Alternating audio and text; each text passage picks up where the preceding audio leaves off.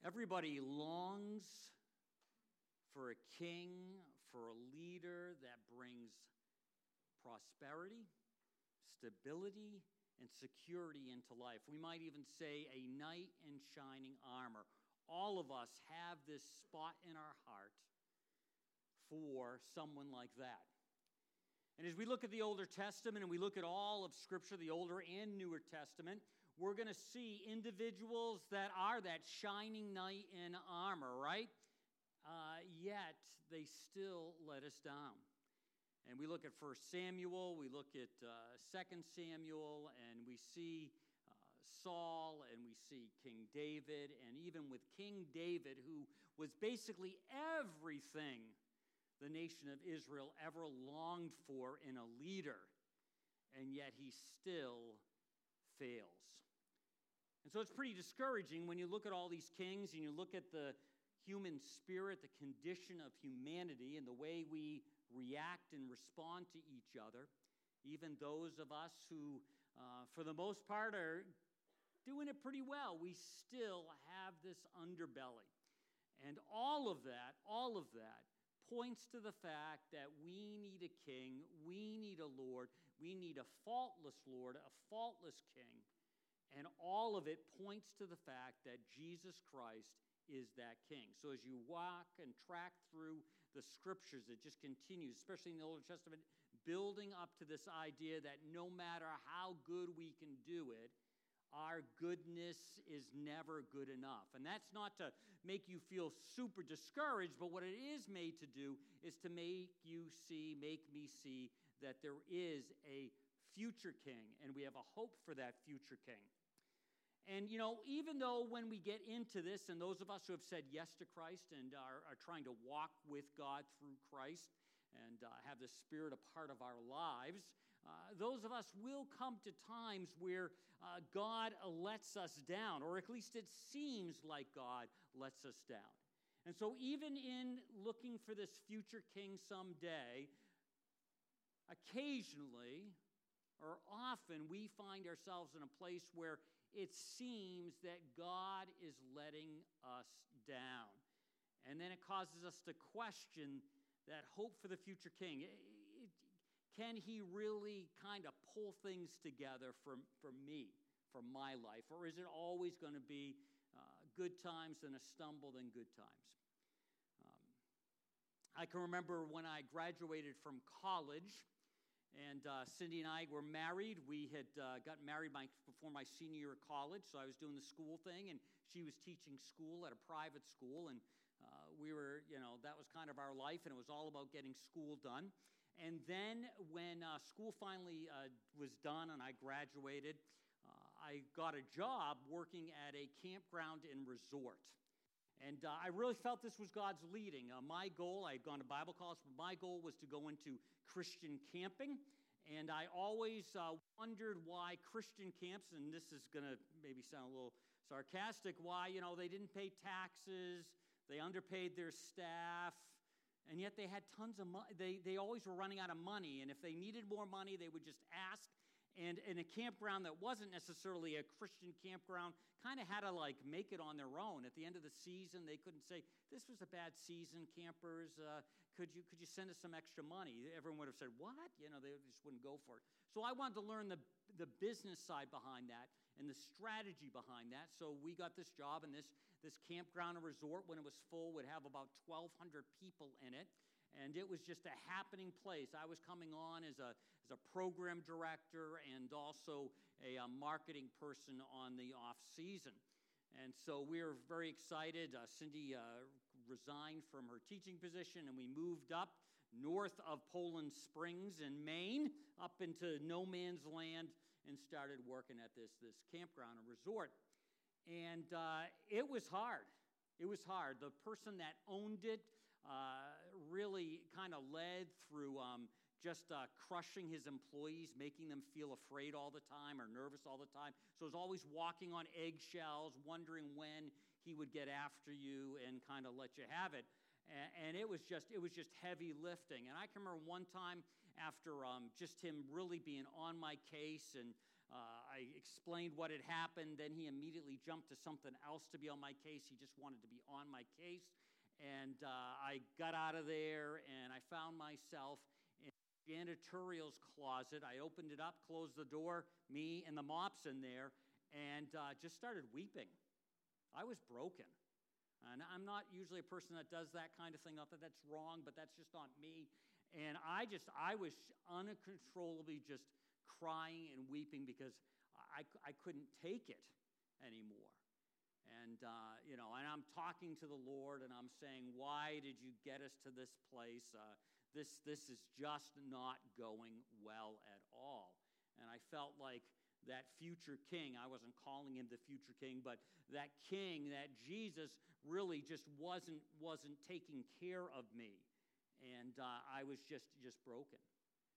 So what do you do? What do you do when the bottom of life falls out? When it seems like God isn't stepping in and taking care of you, and you are just heavily broken. Nothing seems to be going right, and it's just really hard.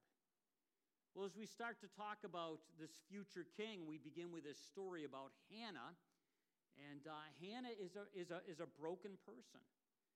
And she is just heavy with this desire to have a child, and it's so much the focus of her life. And we talked last week about this time period, that was the major accomplishment of any women was to bear children and to bear sons and all of this kind of stuff. And if that wasn't happening for you, there wasn't like another career or something else to do. That was just there. And we see in Hannah's heart just a brokenness, that she just wants that answer in her life.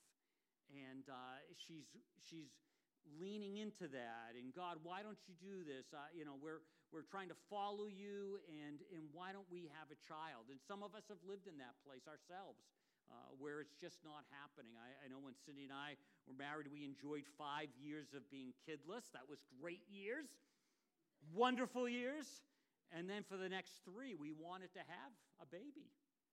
And there was a miscarriage, and then finally we had twins, and the rest of the story. And then we had Mariah, and crazy. So, but now Mariah's going, what is up with Mariah? She's here, so sorry about that. But anyway, but it was just you're just waiting and waiting and waiting.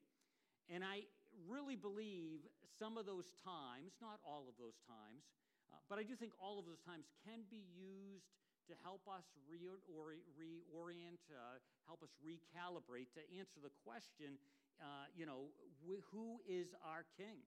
Because your king matters in life. The one that's the center of your core being, the one you're following, the one you're... And for Hannah, she was a good person doing the right things, but she's wrestling with this. I feel incomplete without a child. And we see this in verse 10 of Samuel 1. He says, she was crushed in soul. Hannah prayed to God and cried inconsolably. And my little story again about being in that janitor's closet was that place. And you get into that place and you're just inconsolable, and you just pray and you feel crushed. And that causes us to pause, or hopefully causes us to pause and try to figure out what's going on in our life. And for Hannah, we're going to see that it is a recalibration, a remembrance that God is to be the center of her life. And then we'll see what happens. But your king matters, and we can put all kinds of things, items, expectations in that king spot. And for those of us who are Christ followers, it's real easy on the outside to say we're following Jesus or following God, but deep, if you pull back the layers, we find that there's something else in there in the center. And we're really kind of leaning into more of that being the answer of our life rather than the king, the Lord Jesus Christ. And so we find ourselves in there. And leading into this story about Hannah and eventually Samuel, we looked at this last week, and we're not going to spend a lot of time on this, but in those days, Israel had no king. Everyone did what was right in their own eyes. And if you look through the book of Judges, you see that this just creates all kinds of problems because they really didn't have someone that they were centering on. And we have to realize that, again, when it comes back to this king idea, whatever you seek for stability, satisfaction, and joy, that is your king. And there are times where we can drift in and out of that. All of a sudden, something in life, some goal, some hope, some dream, all of a sudden becomes more the passion and direction of our life than a growing relationship with God through Jesus Christ. And so we have to ask ourselves, who is our king? And for me, I have to do this periodically because it's always easy to let something else slide into that place. And I can even be going through some of the outside motions of being a Christ follower, doing nice things and trying to, keep my mouth shut at the right time and all that kind of stuff. And it really isn't Christ-centered. It's just because I've become more of a cultural Christian. So those of us who have been Christians for a while, we have to ask ourselves, who really is the center? And when our life, the bottom of our life drops out, something big happens or something little happens, we have to ask ourselves, where is my king in all of this? And Hannah's going to discover that God needs to be the center, needs to be her king. Now, when we talk about this future king, we think about Jesus coming, and we're going to get close to Christmas soon, and born in a manger, and lives a life, and then gives his life, and we celebrate that at Easter, and all that goes along with that. But there's also this future day that's coming. We see glimpses of this in the book of Revelation. And we see the Lamb will triumph over them. This is the Lamb of God. This is Jesus. This is the perfect sacrifice because he is the Lord of lords, King of kings, and with him will be his called, chosen, and faithful followers. And it's the idea is that when you say yes to Christ, that means that your eternity is secure. Someday when you go from this chapter of life to the next chapter of life, you will be with God forever. But this idea of him being the Lord of lords, the King of kings, the perfect king. And so we have to think about this. And in Romans, early Romans, there's this wrestling about when we don't let him be the king of our lives. And we see in Romans 1:28, since they didn't bother to acknowledge God, God quit bothering them and let them run loose. And that concept to me, when applied to me as a believer, scares me. Because I never want to be at a place in my life where I've got the external pretty good, but the internal is not good, and I want to do my own thing, and God finally says, all right, Dave, do your own thing. See how that works for you. How does that work for you? And he quits bugging me. Quits speaking to my heart. And another way of saying that is I get calluses on my heart. So when he speaks to me, leads me, I'm not as sensitive to that. I don't want to be in that place. That verse haunts me because I know how easy it is. I know there are people with greater spiritual depth than I ever hope to have in my life that have tripped and faltered and sometimes never recovered because they got calluses on their heart.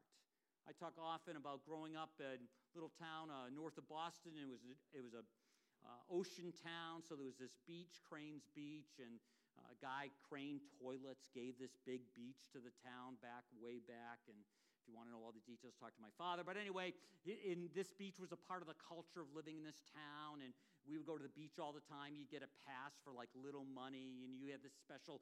The town people parked like over here, and the non-town people parked over there. They paid like $20 to get in, and you paid like $20 once for the whole summer.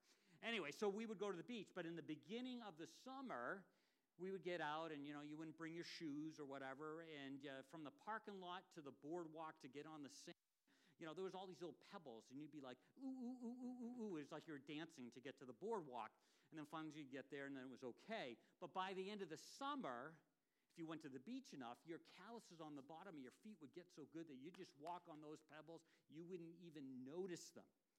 And that's what we're talking about here, is that you and I can get so hard in our hearts when the Spirit speaks to us, we don't even feel those little pebble promptings. So this is something to be aware. How do we keep our hearts soft before him?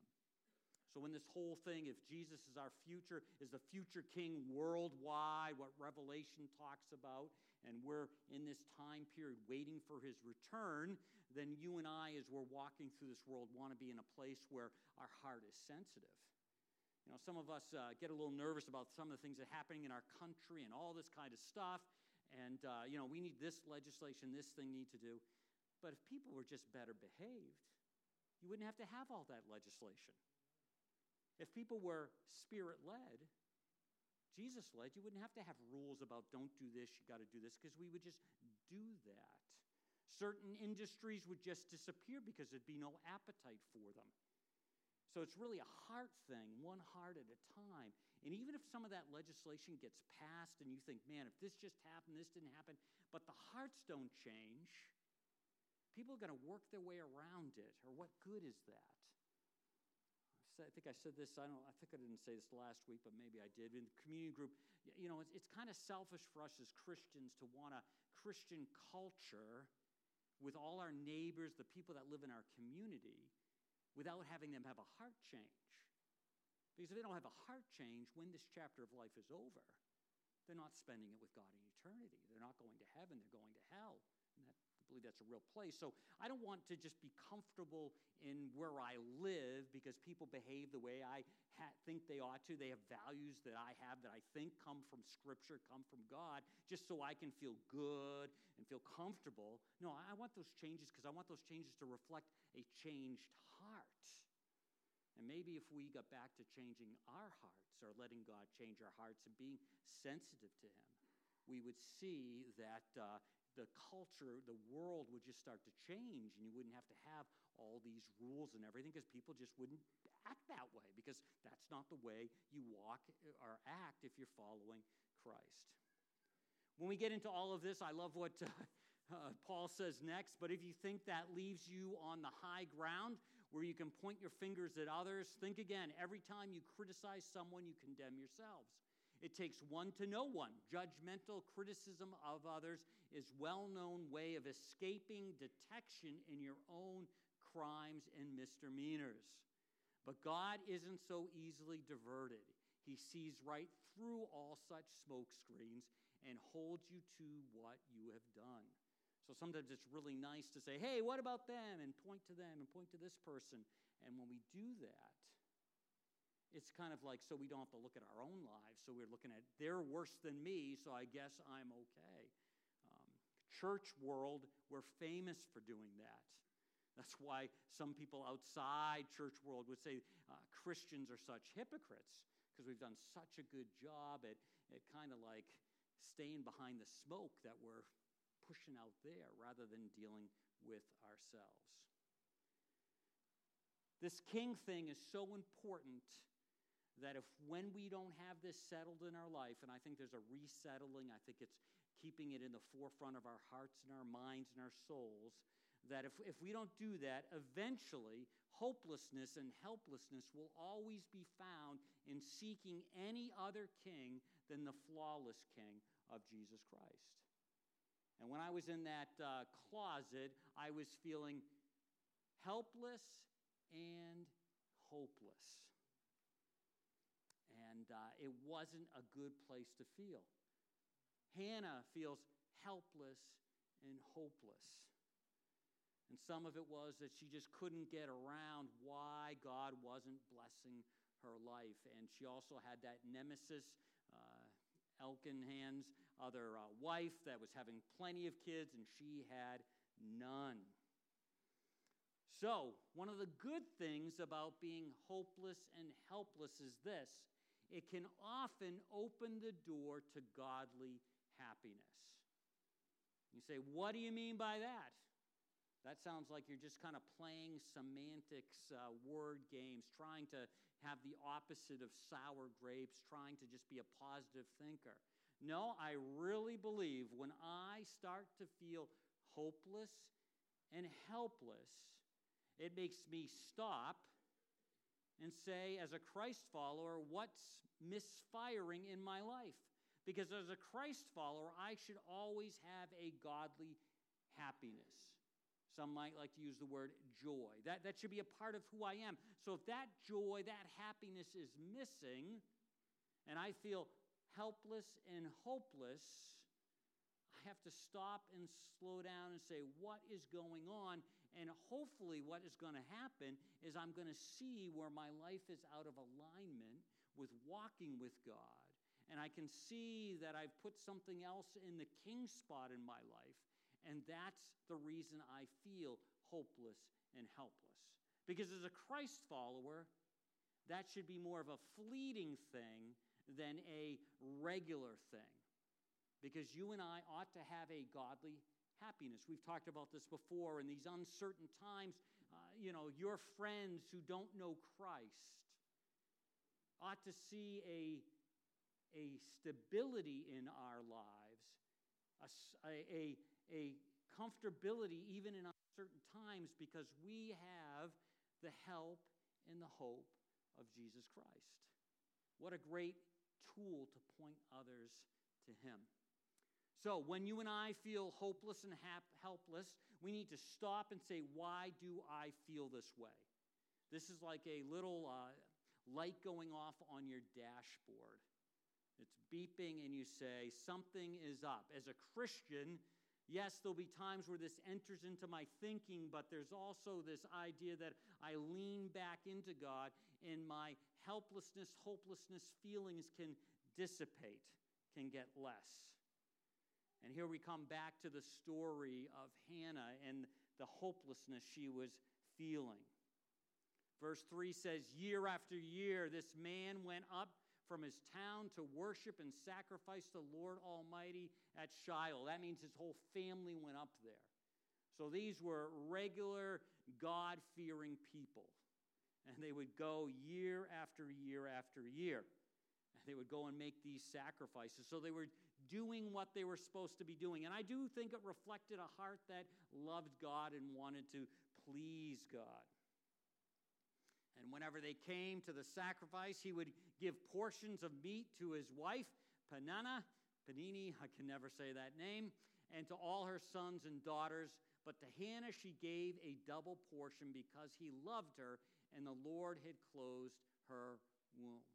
And at first this seems very nice. Everybody's lining up to get their portion of the sacrifice. There's Penini with all her kids. Here's one for you, here's one for you, here's one for you, here's one for you.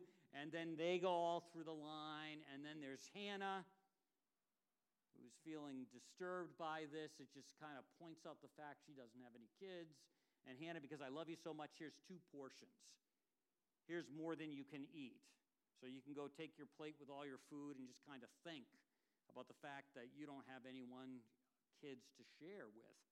And so his intentions were good, but it wasn't going well in her life with all of this going on. So whenever Hannah went up to the house of the Lord, her rival provoked her till she wept and would not eat.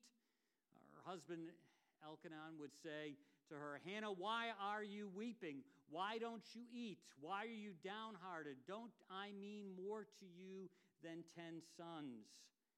And really, he got even the question wrong. I think he should have said something like this. He said, don't you know that you mean more to me than 10 sons? Not the other way. Guys, we got to get these things right. In these moments, don't say stuff like that.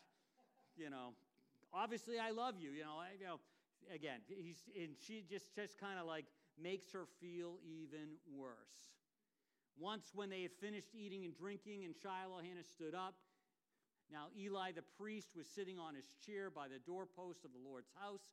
In her deep anguish, Hannah prayed to the Lord, weeping bitterly, and she made a vow, saying, Lord Almighty, if you will only look on your servant's misery and remember me, and not forget your servant, but give her a son, then I will give him to the Lord for all the days of his life, and no razor will ever be used on his head.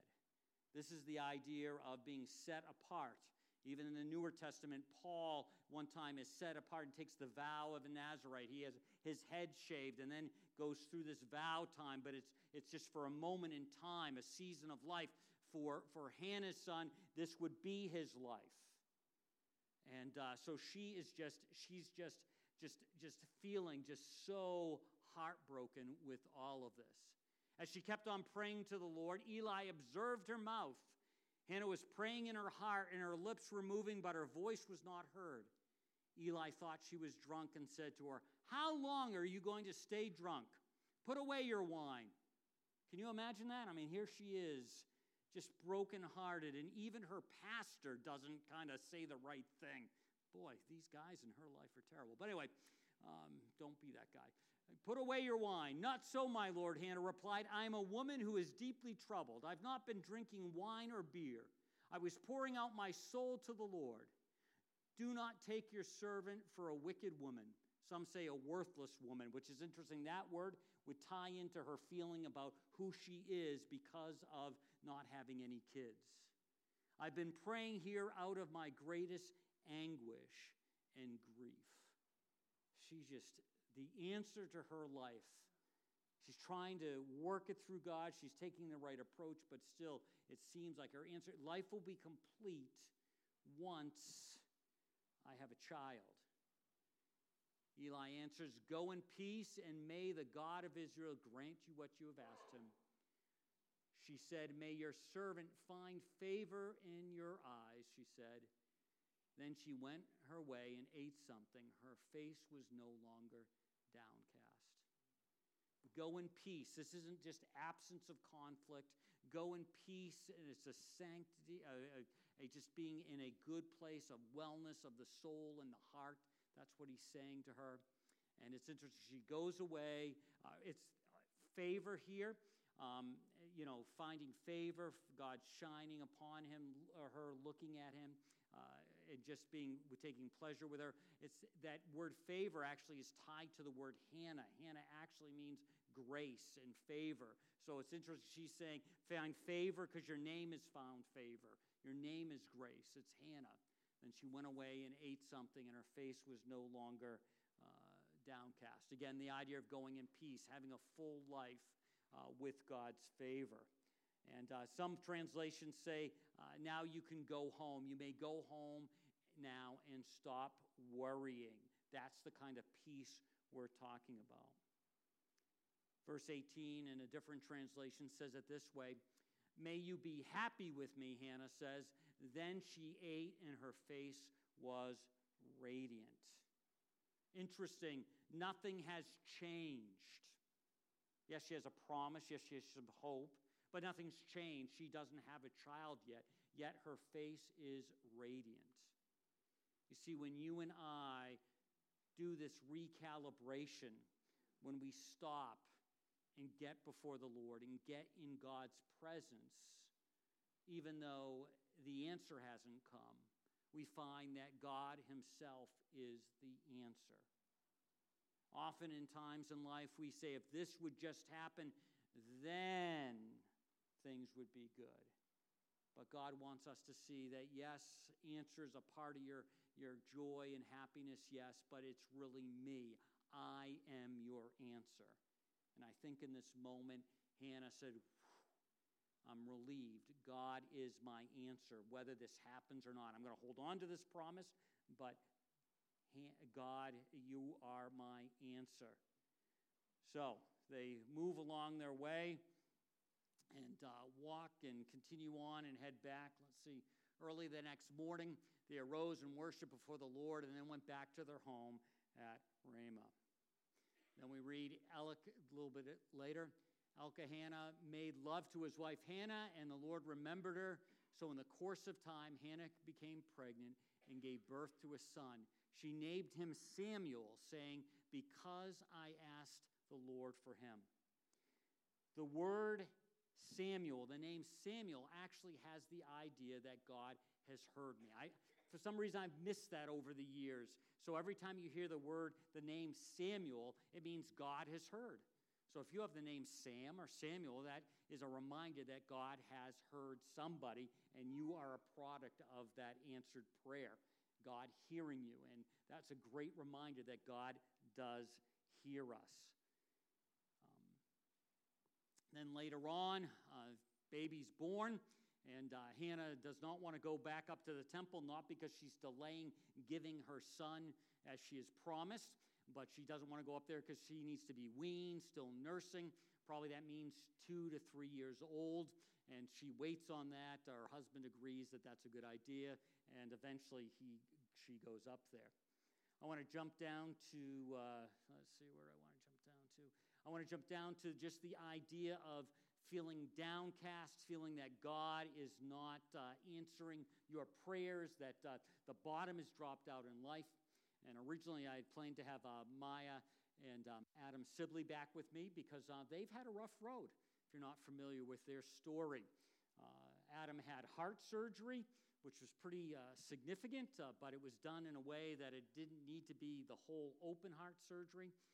Things weren't going well. I'm not giving you the technical terms for them. So he had to go back in. He had infection.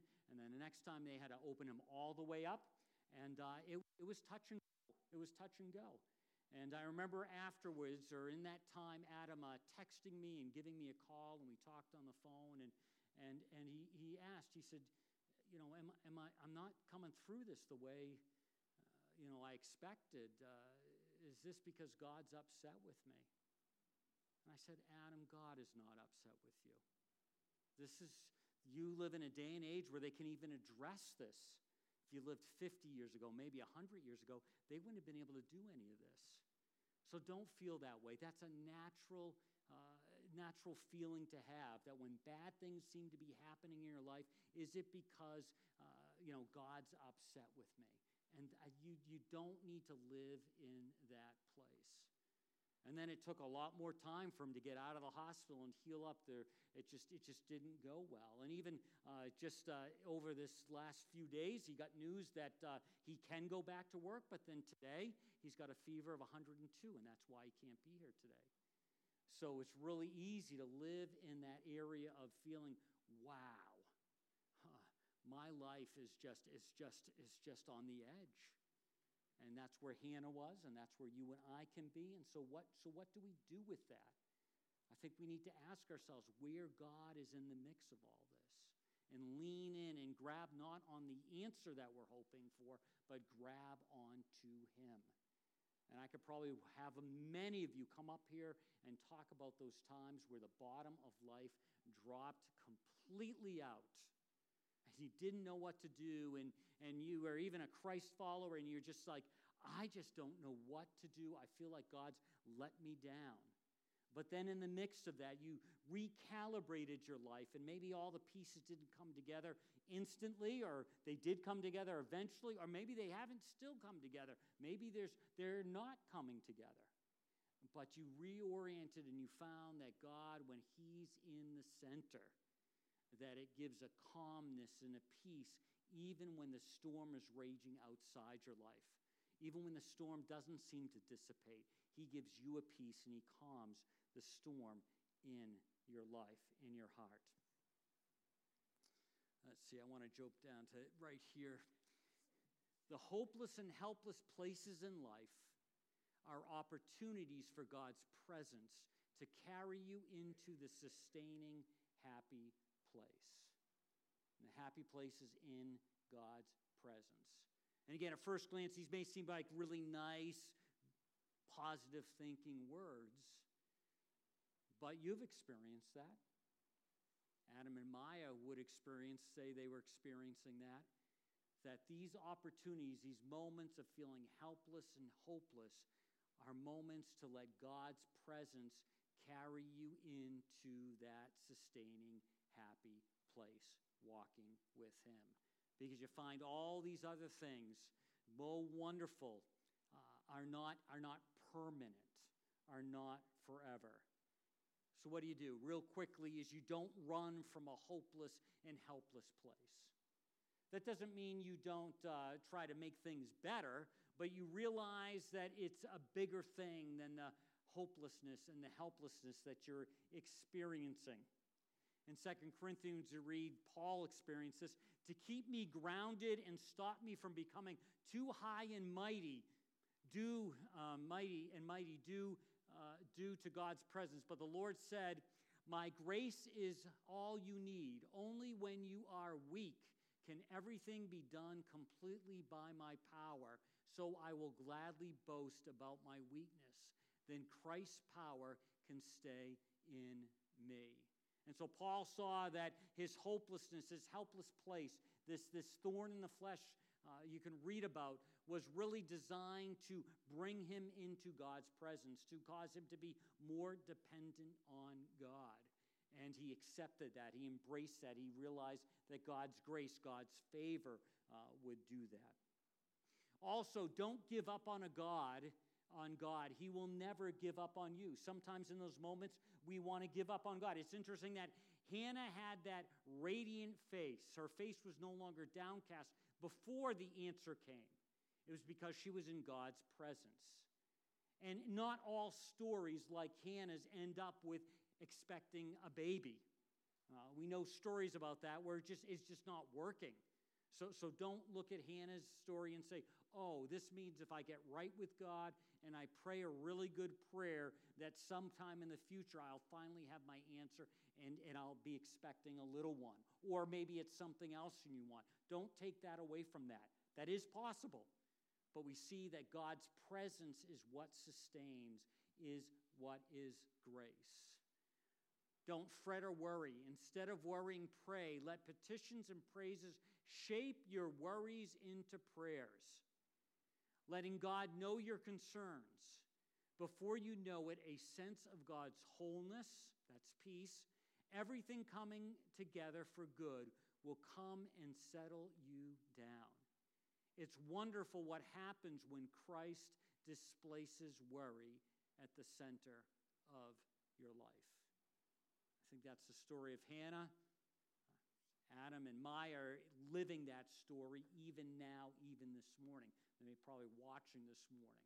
And they're living that. When Christ displaces the worry at the center of your life. Don't believe that God has allowed barrenness into your life to punish you. Talked about that just a few moments ago with Adam calling me and wanting to talk about whether this was some kind of mishap because of something he had done. And again, all of us, as I explained to him, all of us will go there sometime when things are not going well in our life. Rather, let joy be your continual feast. Be cheerful no matter what. Make your life a prayer. Thank God no matter what happens. This is the way God wants you to belong to Christ Jesus to live. It's easy to say, but sometimes we take too much stock on what's going around us in this chapter of life. We need to think of the next chapter of life. That is the promise. That is where we will see the future king set up his kingdom perfectly, and we'll be able to experience that firsthand. Also, anticipate God blowing your mind when he comes through, not just with the answer, but with himself. When you think of the things you've gone through, it's himself. Every once in a while I tell a story when Cindy and I were first married that year, and we didn't have enough funds to make it every month. But we did have some gift money that was given to us when we got married. And every month we'd have to dip into it $100. And I was watching it go down every time. We would do whatever we could do to save money.